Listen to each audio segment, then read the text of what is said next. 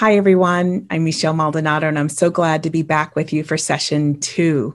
With session 1, we explored making body maps. We created some foundations for us to develop the muscle of our self-awareness as we move it through context and help us navigate much more skillfully our ecosystems. We want to build upon that here in session 2 to continue the conversation about what's happening in the body. As leaders, we experience so many things. We have so many things on our plate, so many people we are trying to tend to, and cultivating the conditions for us all to thrive and flourish.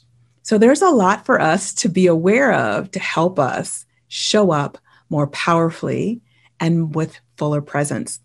So we're going to talk about the autonomic nervous system right now, because this is something that maybe you are aware of some pieces, but not so much others. And I want to talk about it because it's so important when we think about how do we connect it to the breath and how does that together help cultivate our self-awareness and the quality and impact of our presence. So let's get started. The autonomic nervous system is the part of the nervous system that is responsible for our involuntary functions in the body. Think about heartbeat, muscle contractions, breathing, digestion. I don't know about any of you, but if I had to remember to do any of those things, I'd be in a lot of trouble. But there are some really important parts or components of the autonomic nervous system. And I bet most of you have heard about them, if not by name, probably by function. Now, the first part that I want to share with you is the sympathetic nervous system.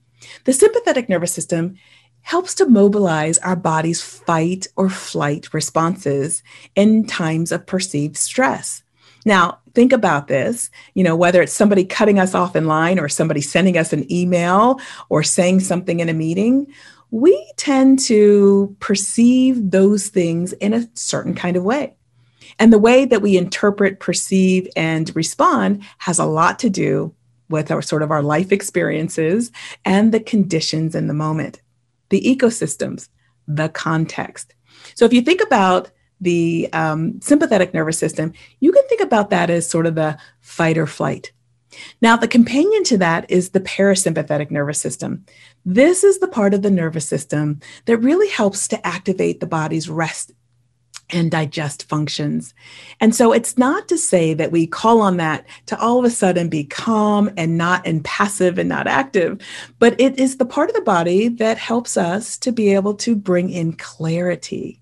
And it's in those moments of rest and clarity that we can help show up more skillfully when we are in sympathetic response or sympathetic states.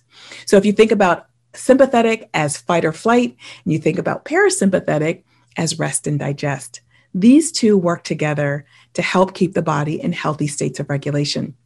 Now, there is one more piece that's important for us as we think about how do we navigate and support ourselves as leaders. And that is something called the vagus nerve. Now, even though it's called a nerve as if it's a single thing, it's actually a bundle of nerves. And the word vagus comes from the Greek word that means wandering. So if you imagine having a bundle of nerves that travel down the front of the body and the back of the body, starting at the base of the skull, going through the vocal cords and traveling down to the colon. As it does that, it weaves through and it wanders through and touches many important organs. So it's often thought of as the nerve that creates the mind-body connection. But as it does that, it also allows us to be able to generate better states of clarity and calm. Now, you notice we worked in the first session, we did a moment to arrive, we did a body scan, and all of it included us using the breath. Well, here's the secret that's not so secret. The breath helps us activate the parasympathetic nervous system and the vagus nerve. Some of you may have heard the term vagal tone. And what all of this does together, the vagus nerve and the parasympathetic nervous system work together. And when we breathe, just slowing down the breath, we activate the parasympathetic nervous system.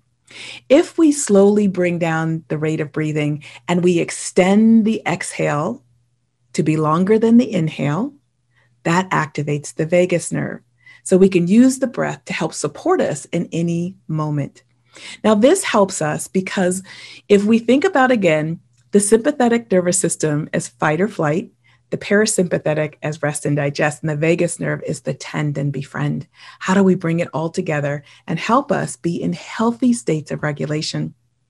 This is the superpower, relying on the breath to help activate these things that are in the body, because when we do that, it helps to sharpen that data that we receive from the body map. So in healthy states of regulation, our sympathetic nervous system, for example, may be activated, our resources get mobilized, we deal with the issue, and then if in healthy states, we naturally flow back into a parasympathetic response to even out. So you see that there's this nice undulating flow. That's in a perfect world, in a perfect state. But oftentimes, we actually are operating in states of dysregulation. So think about it. When we are living in times that are very uncertain, there is lots of conflict and divide, we are feeling exhausted, many. We are feeling depleted. We're feeling confused. We're not sure which way to move forward. And as leaders, it makes the leadership landscape very difficult to navigate. So sometimes what we find is that we are staying longer in states of dysregulation. And so that we are either turning off and we are completely in parasympathetic response and we're not active, or we're in hyper states of arousal and we're staying in sympathetic responses, or we're jagged, we're just not able to find an equilibrium. And that is something that is important for us to know, so that we are creating our body maps and we can use the breath to help bring in resources to support ourselves as leaders and in other places in life in the very moment, so that we can be fully present with whomever we are with or whatever we are with. All right. Now, all of that is incredibly important. But here's something that I would be remiss if we didn't talk about. We've talked about all these things in the body, but there are other instances, other experiences that also sit in the body. They are different traumas that show up, and they usually come when a crucible happens. And a crucible, you can see here, is a kind of a severe trial or experience that leads to creation of something new. Now, crucible sounds really beautiful. That is the ultimate beautiful spin on it. But crucibles typically include trauma. But crucibles are important for leadership because it is one of the breakthrough moments. They are opportunities for breakthrough moments and learning. And they often happen when we least expect them, and they reveal our character. They test our character as leaders, as humans. And if we embrace them properly, we can begin to leverage the tools and practices from our body maps, from our breath, from our self-awareness, and the framework of emotional intelligence that we talked about in session 1 to help us create them and meet them as opportunities for learning and for growth. They always, if we allow them to, allow us to help expand our self-awareness and allow us to go in and be reflective and introspective. And as we do all of that, it begins to lead and inform what our next leadership point is, our evolution. And it gives us an opportunity to look back and draw strength going forward. Now, when we have these crucibles, they can be traumatic. They're experiences that when they're on process, they get stored in the body. We know this from lots of work. My Grandmother's Hands by Resmaa Menakem is a really great example of the work that we know is being done to discover and reveal how trauma sits in the body. It is not just individual, it's collective. It's not just one generation, it can be intergenerational. In fact, there is this thought, this theory that the 7 generations before us impact us, and we impact the 7 generations after us. So imagine that these crucibles that happen in leadership in life, that all of us are bringing inside our places of work because we hold them in our bodies. So we have to understand that this stuff is social and intergenerational, and it naturally influences and impacts the quality of our presence. So body maps that we learned in session 1 become such a valuable tool for us as we lean into processing and showing up. Now, we need resources, right? So mindfulness can help, but sometimes we need resources outside of ourselves. And that is something we have to always keep in mind as well. Now, one of the things that's really important for us is the compassion lens, that self-compassion, compassion towards others. And we're going to talk about that a little bit later. But for this point, I just want to wrap this by saying that as leaders, we have to understand those pieces. We need to understand, the more we understand how the body works and the mind works, we can begin to embrace the totality of who we are as we move from crucible to trauma, through it into opportunities for post-traumatic growth. And in post-traumatic growth, we begin to reframe. We accept what happened, not because we think it was right or fair, but we accept it as having happened, and we move into finding meaning and resolution. So these things help us to be able to process what can coexist at the same time. Post-traumatic growth can be happening simultaneously while we're processing trauma or post-traumatic stress. And a lot of times we think about these words, this terminology, in really extreme situations, like people who have been to war, people who have survived assault. But remember that trauma is not just something that happens on a large scale, but the way I interpret and receive and experience something and label it traumatic may be very different from yours. And so we have multiple layers. And so we have to remember that as we process through.